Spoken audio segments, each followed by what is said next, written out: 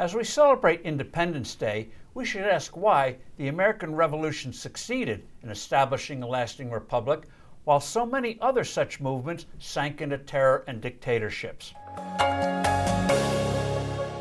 Hello, I'm Steve Forbes, and this is What's Ahead, where you get the insights you need to better navigate these turbulent times.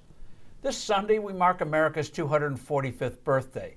7 years after 1776, we established our independence when a peace treaty was signed with Britain, ending the war and recognizing us as a new nation.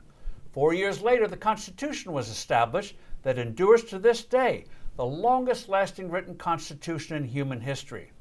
Our success inspired the French Revolution against its absolute monarchy, and also independence movements all over Latin America against Spain's rule, and in the case of Brazil, against Portugal's.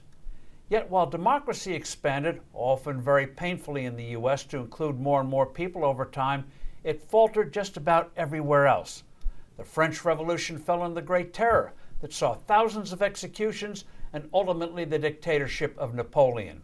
Only in the 1870s did democracy firmly establish itself there, and not until the end of World War II in 1945 did women finally win the right to vote.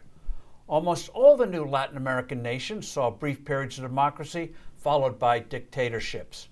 Mexico, for example, didn't enjoy a true multi-party democracy until the early 2000s. The murderous aftermaths of the Russian and Chinese revolutions in the 20th centuries left tens of millions of dead in their wakes. What made our history so different? In the 1790s, our ambassador to France was asked if he thought the revolution underway there would succeed. He was deeply pessimistic, and the reason, he said, was that unlike the U.S., France did not have experience in local self-government.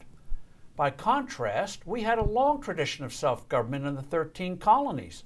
Each colony had an assembly of local inhabitants that exercised real power vis-a-vis the British-appointed government. True, suffrage was severely restricted, but by the standards of that era, it was light years ahead of just about anywhere else in the world.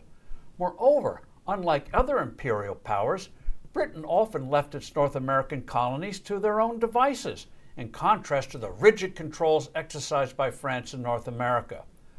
Only when Britain, in the aftermath of its successful war against France, began to infringe on what American colonists considered their basic rights, especially London imposing taxes on them without their consent, were the seeds planted that culminated in the Declaration of Independence with its ringing words of our unalienable rights to life, liberty, and the pursuit of happiness.